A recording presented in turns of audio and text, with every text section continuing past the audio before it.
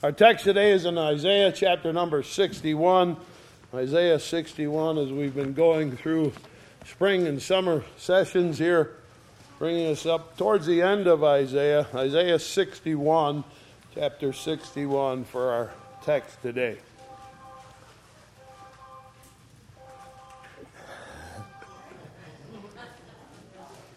There we go. It is Father's Day. It is Father's Day, and I really didn't think about it when I was putting together these thoughts, but it happens to work out just fine. I want to talk about my father. My father loved to quote certain poems. Now, if you knew him, you'd never think of him as a man who loved poetry. But certain things caught his fancy.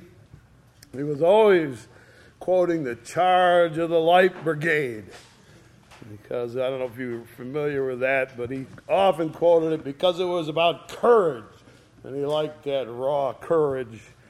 He always quoted Winston Churchill's famous speech during World War II, "We will fight them in the field, we will fight them in the streets, and we will never surrender." That was kind of his motto. But there was a poem he often quoted, written by a lady called Joyce Kilmer.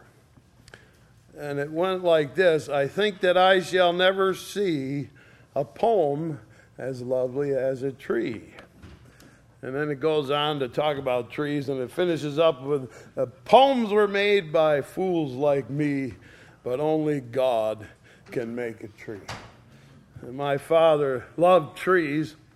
He spent the first years that we lived here planting trees all over the 14,000 acres of Iroquois National Wildlife Refuge. Matter of fact, if there's a pine tree or a spruce tree anywhere on that 14,000 acres, you can bet he planted it. That's why it's there. There's something enduring about a tree, isn't it? There's certain types of trees have short lifespans, but others grow for years and years and stand for several generations, and they outlive the people who plant them.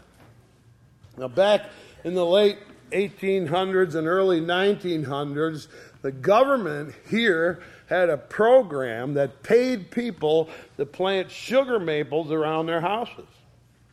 And you weren't going to get rich planting sugar maples, but a lot of folks did it. And so around the old homesteads here, you always found the big sugar maples. That was when the government used to do useful things.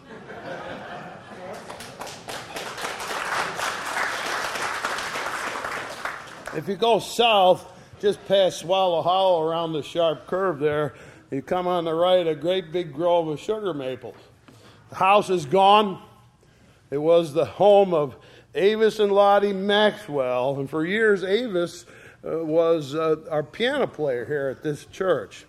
House is gone, only the sugar maples remain. If you turn onto Roberts Road, the old places still have sugar maples. Fred Haslip has some in his yard. My house is surrounded with great big sugar maple trees. On Sour Springs Road, you can see where all the old homesteads used to be, the Quibel home and some of the others, long courts down through there. Houses long gone, and only the sugar maples remain as a testament that once there was a home where families grew up and enjoyed those great trees. Our text today mentions trees as something quite important. Now, one of the great challenges in reading the Bible is learning how to interpret its meaning. And there are often clues that help us understand what the Bible is trying to say. History often helps us interpret meaning. What was happening at the time the author wrote often helps us understand the passage. But the Bible is a unique book, standing out from all other books because God was behind it, and the authors were inspired to write what God whispered in their ear. And so, unique from all other books, the Bible often foretold the future. Now, some people write books and try to guess what the future will hold today, but it's only a guess. That's all it is a guess. But the Bible is the oldest book in the world ever written, and we can often see where the future was predicted in the Bible, and then 400 and 600, 1,000 years later, it came true. So the Bible has a perfect reputation when it comes to foretelling future events. Our text today was a mystery for years and years until suddenly, one day, its prediction came true. So let's look at it and see what it says and how it will unfold its meaning for us. Isaiah chapter 61, I begin reading at the first verse. The Spirit of the Lord God is upon me, because the Lord hath anointed me to preach good tidings to the meek. He has sent me to bind up the brokenhearted, to proclaim liberty to the captives, and the opening of the prison to them which are bound, to proclaim the acceptable year of the Lord, the day of vengeance of our God, to comfort all that mourn, to appoint unto them that mourn in Zion, to give unto them beauty for ashes, the oil of joy for mourning, the garment of praise for the spirit of heaviness, that they might be called trees of righteousness, the planting of the Lord, that he might be glorified. When Isaiah wrote this passage, the Jewish people were captives in Babylon. The historical background of the text was Jerusalem had been laid siege by King Nebuchadnezzar, king of Babylon. He destroyed Jerusalem and take the Jews captive back to Babylon. Uprooted from their homes, taken to a foreign land, never to return. Their children were born in Babylon. So for 70 years, 2 or 3 generations, the Jews lived in Babylon, but Babylon fell to the Persians, and the Persian king allowed the Jews to return to Jerusalem and rebuild it. So for 400 years, this passage was believed to apply to that historical situation. Verse 1, the Spirit has anointed me to preach. And they thought, well, that's Isaiah telling us that God told him what to say. Isaiah was supposed to be the anointed preacher referred to in verse 1, and the captives set free and the prisoners loosed from prison were supposed to be the Jews who were allowed to leave Babylon, return home to Jerusalem.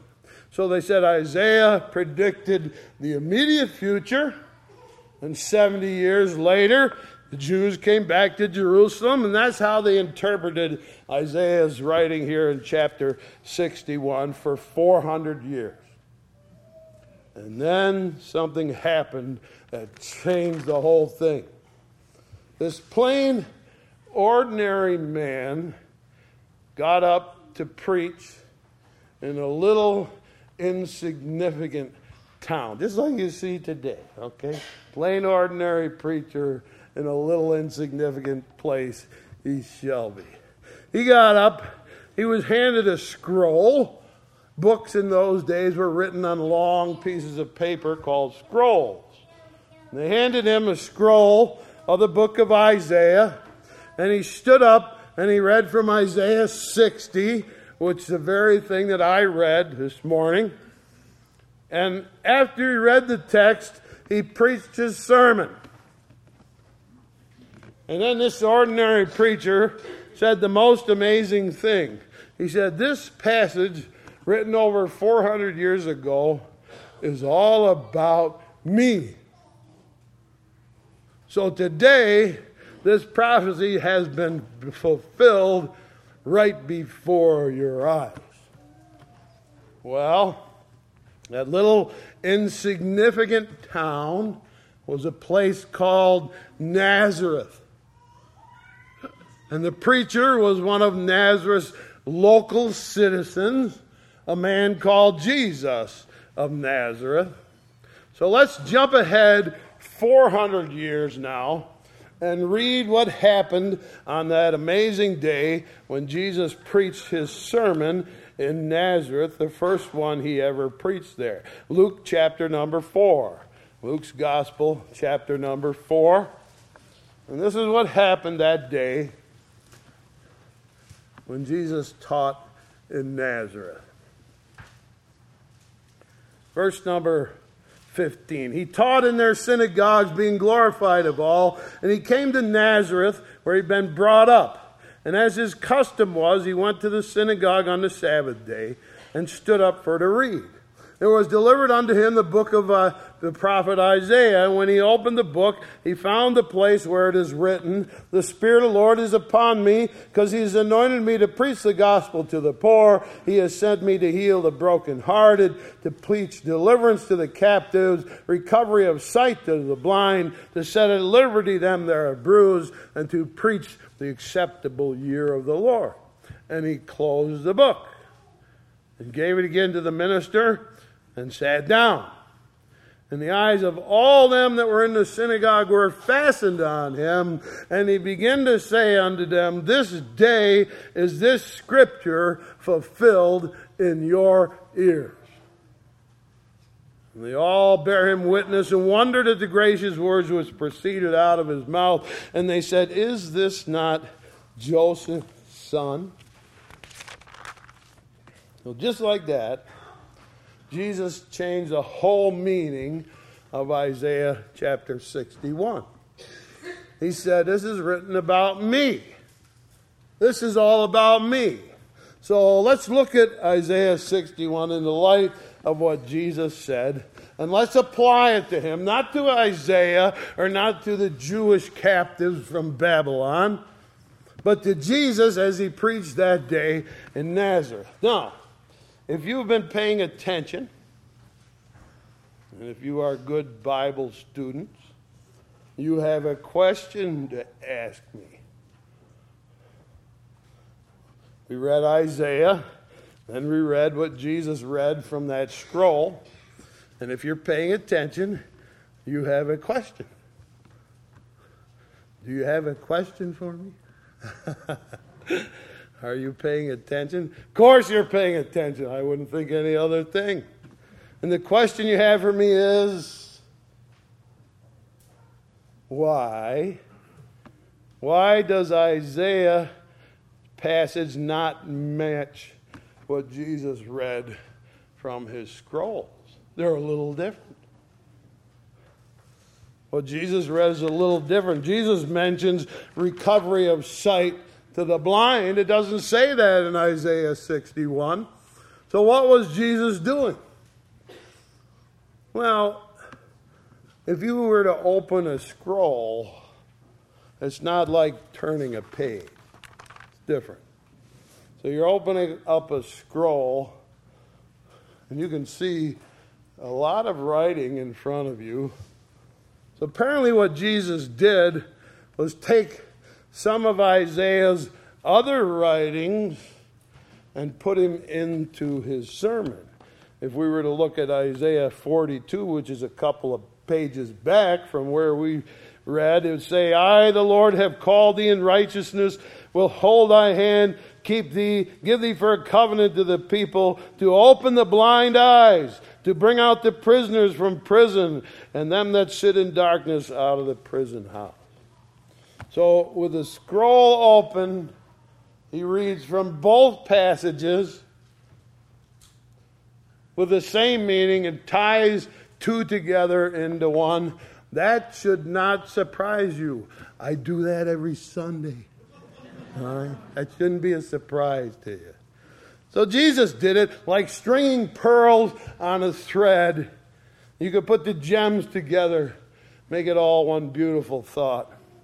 Now, in order to grasp this whole passage, you've got to remember something. Ask yourself the question, why did Jesus come to earth? What made him come down from heaven, be born as a human, and live here for 33 years? There's only one answer. Sin.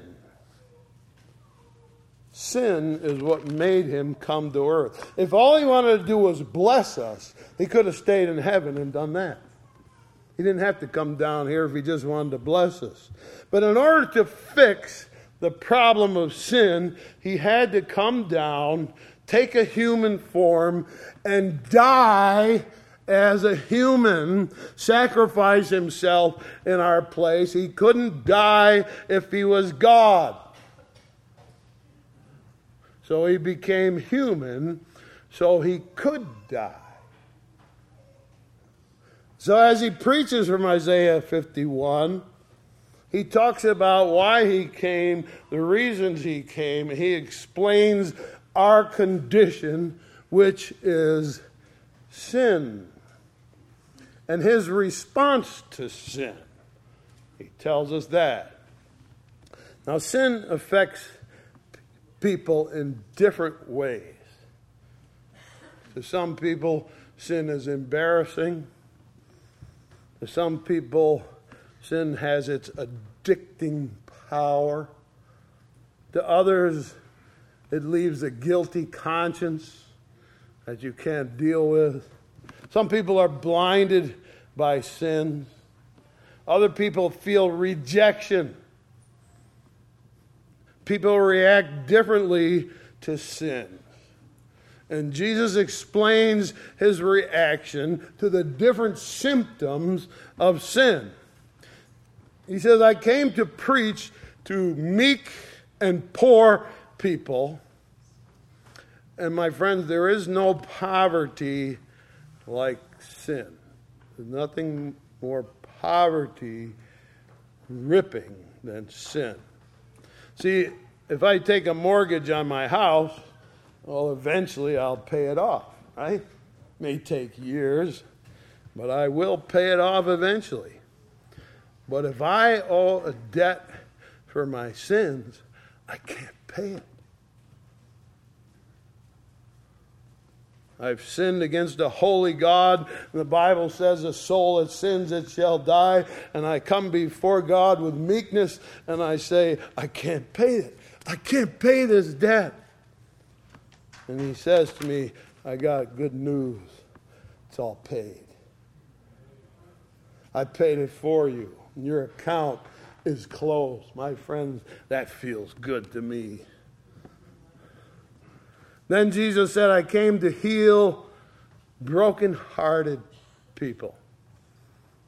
Now, I've seen people cry for a lot of different reasons. I've seen children cry just to get their own way. You know what I'm talking about. I've seen people cry because they're mad. I've seen people cry because they got their feelings hurt. Those are things that you and I can help along the way.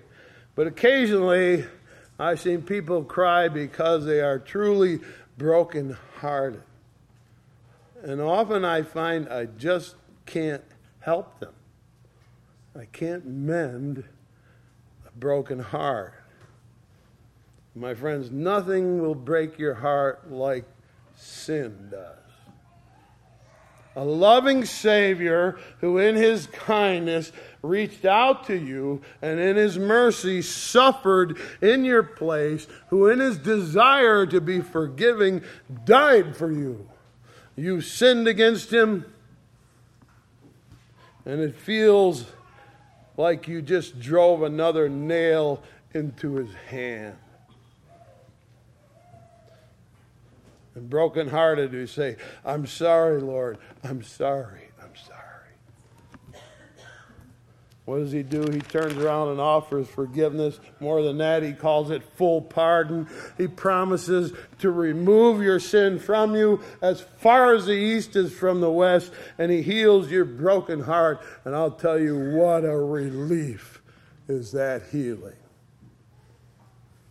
And then he says sometimes sin is like captivity. It holds you in its grip. And it's a hard taskmaster. You're addicted to it and bound, and you're tied to it and you can't stop. You try, but you fail. Only Jesus can break the chains that bind you, and He alone can set you free. He delivers the captives and He sets the prisoner free. Thank you, Jesus. And then sometimes sin is a blindness in some people. You can't grasp. You can't understand. You find excuses for your behavior, and you think God's rule maybe just don't apply to you, and you're blind. You don't see how God works, and you can't grasp all that Jesus can do for you because sin will blind you. It'll keep you in the dark. We sing that old song here sometimes. Open my eyes that I may see glimpses of truth Thou hast for me. Place in my hand a wonderful key that shall unclasp and set me free. Silently now I wait for Thee. Ready, my God, Thy will to see. Open my eyes, illumine me. Spirit divine. Only Jesus can deal with the blinding nature of sin. And then Jesus said, I'm here to preach the acceptable year of the Lord. In the Old Testament, we read about something called the acceptable year. We call it Jubilee, the year of Jubilee. And when that year came around, all debts were canceled, prisoners were set free, property returned to its original owner. God, he says, I'm preaching this sermon that God is open to accept you, to receive you. Jesus has opened the door wide open and said, whosoever will may come, not for a day and not for a week. He said it's the year of acceptance. All the feelings of rejection, he has come and offers love and acceptance to those who feel rejected. We sing the song, just as I am, just the way I am, without one plea. But that Thy blood was shed for me, that Thou bidst me come to Thee, O Lamb of God, I come. We crave His love and acceptance. So whether sin has made you poor, or whether it's broken your heart, whether it's made you a prisoner or blinded your eyes, sin offers a remedy for all that will come. Isaiah explains how sin left us feeling depressed, a deep depression that won't go away. And Isaiah says, here we are, mourning. We're sad, we're mourning, and we're covered in ashes. Now, in Bible times, when you were sad, you sat down on a pile of ashes and you threw them up in the air and you let them come down all over you and you sprinkled all over your head until you were filthy and dirty with ashes. And then, with a heaviness in your heart, you sat in the ashes, unable to move. You sat in the ashes, miserable. You can't move to a better place. You're weighed down with sorrow and sin. You are deeply depressed. And Jesus comes along, he says, wipes the ashes off your face, cleans you up, and he gives us beauty instead of ashes. The word is actually, he puts a laurel wreath around our head. He rubs us with oil. It's a refreshing and a cleansing oil. And he lifts us out of that depression and puts on us fresh clothes. And a heavy heart is unburdened and made light. And Jesus said, come on now, get up. Time to get up. Rise and shine.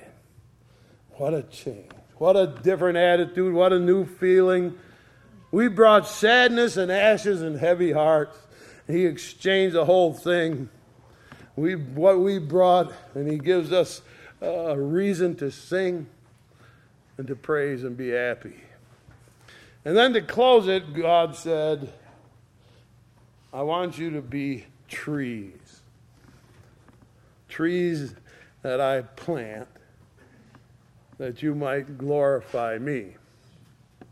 Now, trees are full of qualities that God wants us to display.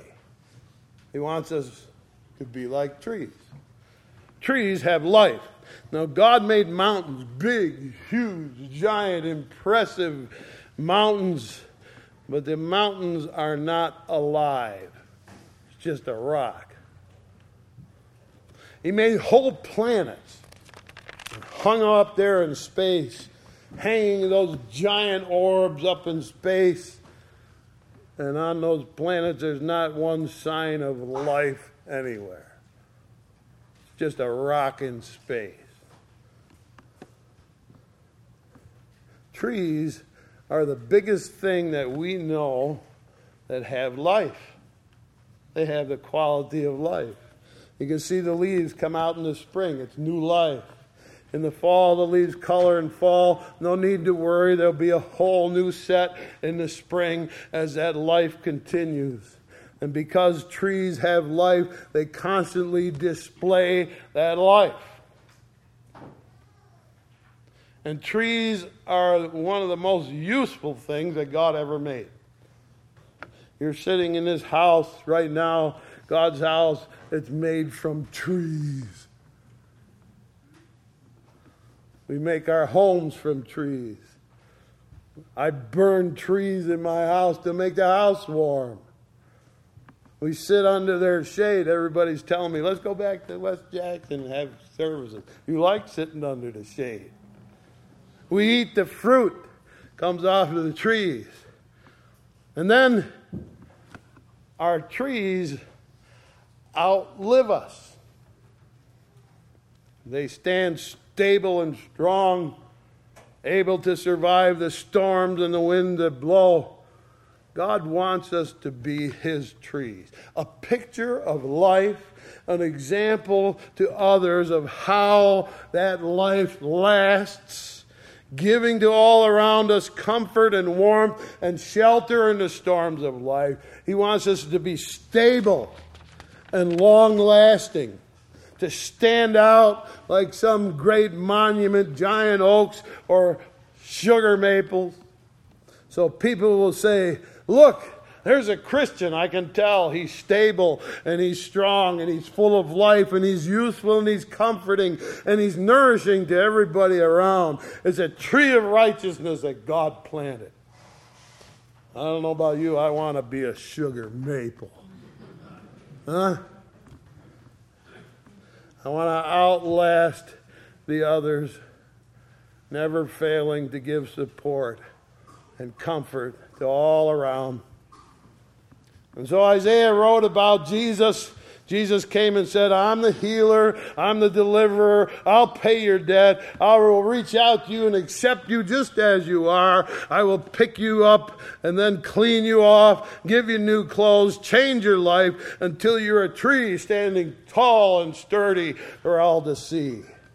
And that's what he offered to those people in Nazareth when he preached in their synagogue that day. What they responded was, well, we know you. You grew up down the street. You're just a carpenter, Joseph's son.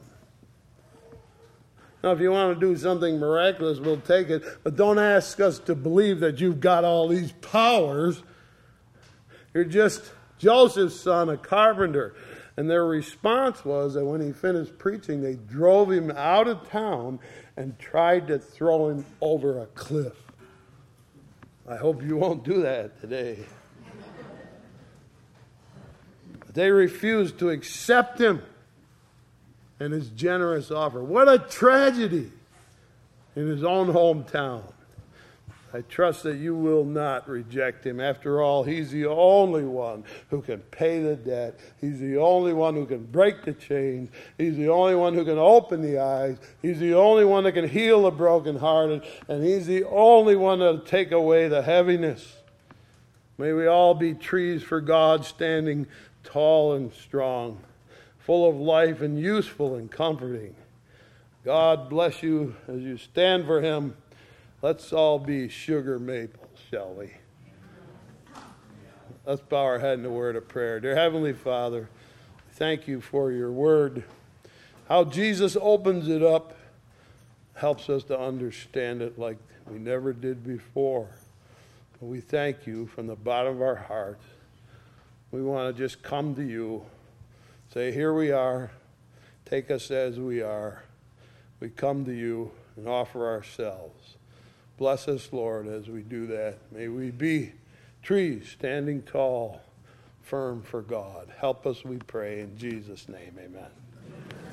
Closing, I'd like you to turn your hymn books to page number 558. 558, standing as we sing, if you will, Just As I Am, without one plea. Standing as we sing 558, O Lamb of God, I come.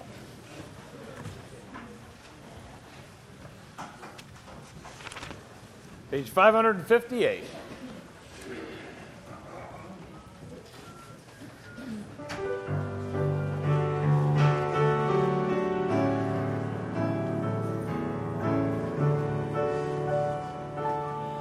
Just as I am without one plea, but that thy blood was shed for me, and that thou didst become to thee, O Lamb of God, I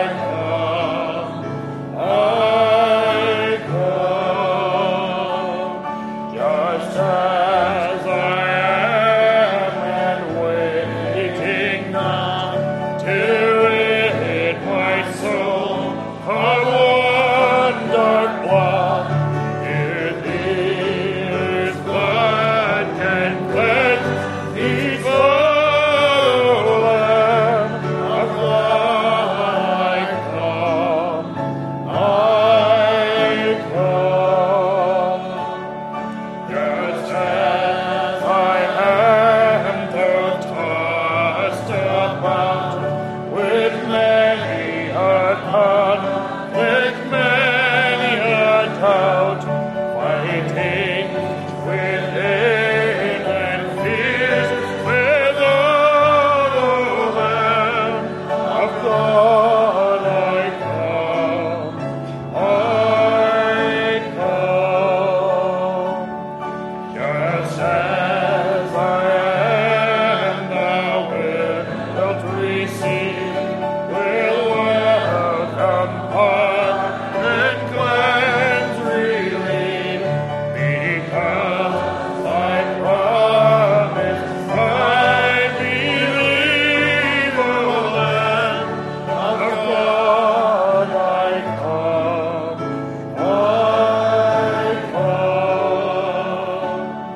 Just as I am, thy love unknown hath broken every barrier bound.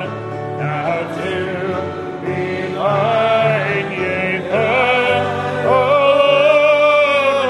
Lamb of God, I come.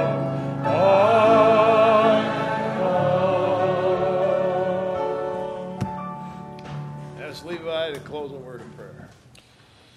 Dear Lord, we know we are often saddened and depressed, bound by these chains of sin that often hold us back, Lord, and we pray that we would come to you with the fightings and the fears and all of those within us, with the dark blots on our hearts, come to you and be free. We know that you are the only place in all the world that we can go for freedom and forgiveness. There is no other place, and all freedom and all forgiveness starts from you. We just pray that our hearts, we would seek you and we would come to you.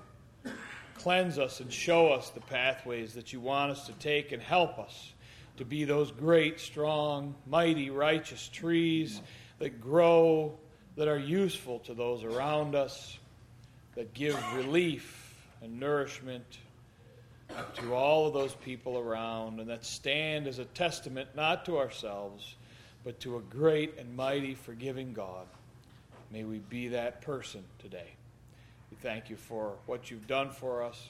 We ask especially for your protection and your care as we go from this place. Bring us especially back to this place with great news of God, Lord. We thank you for these things in your name.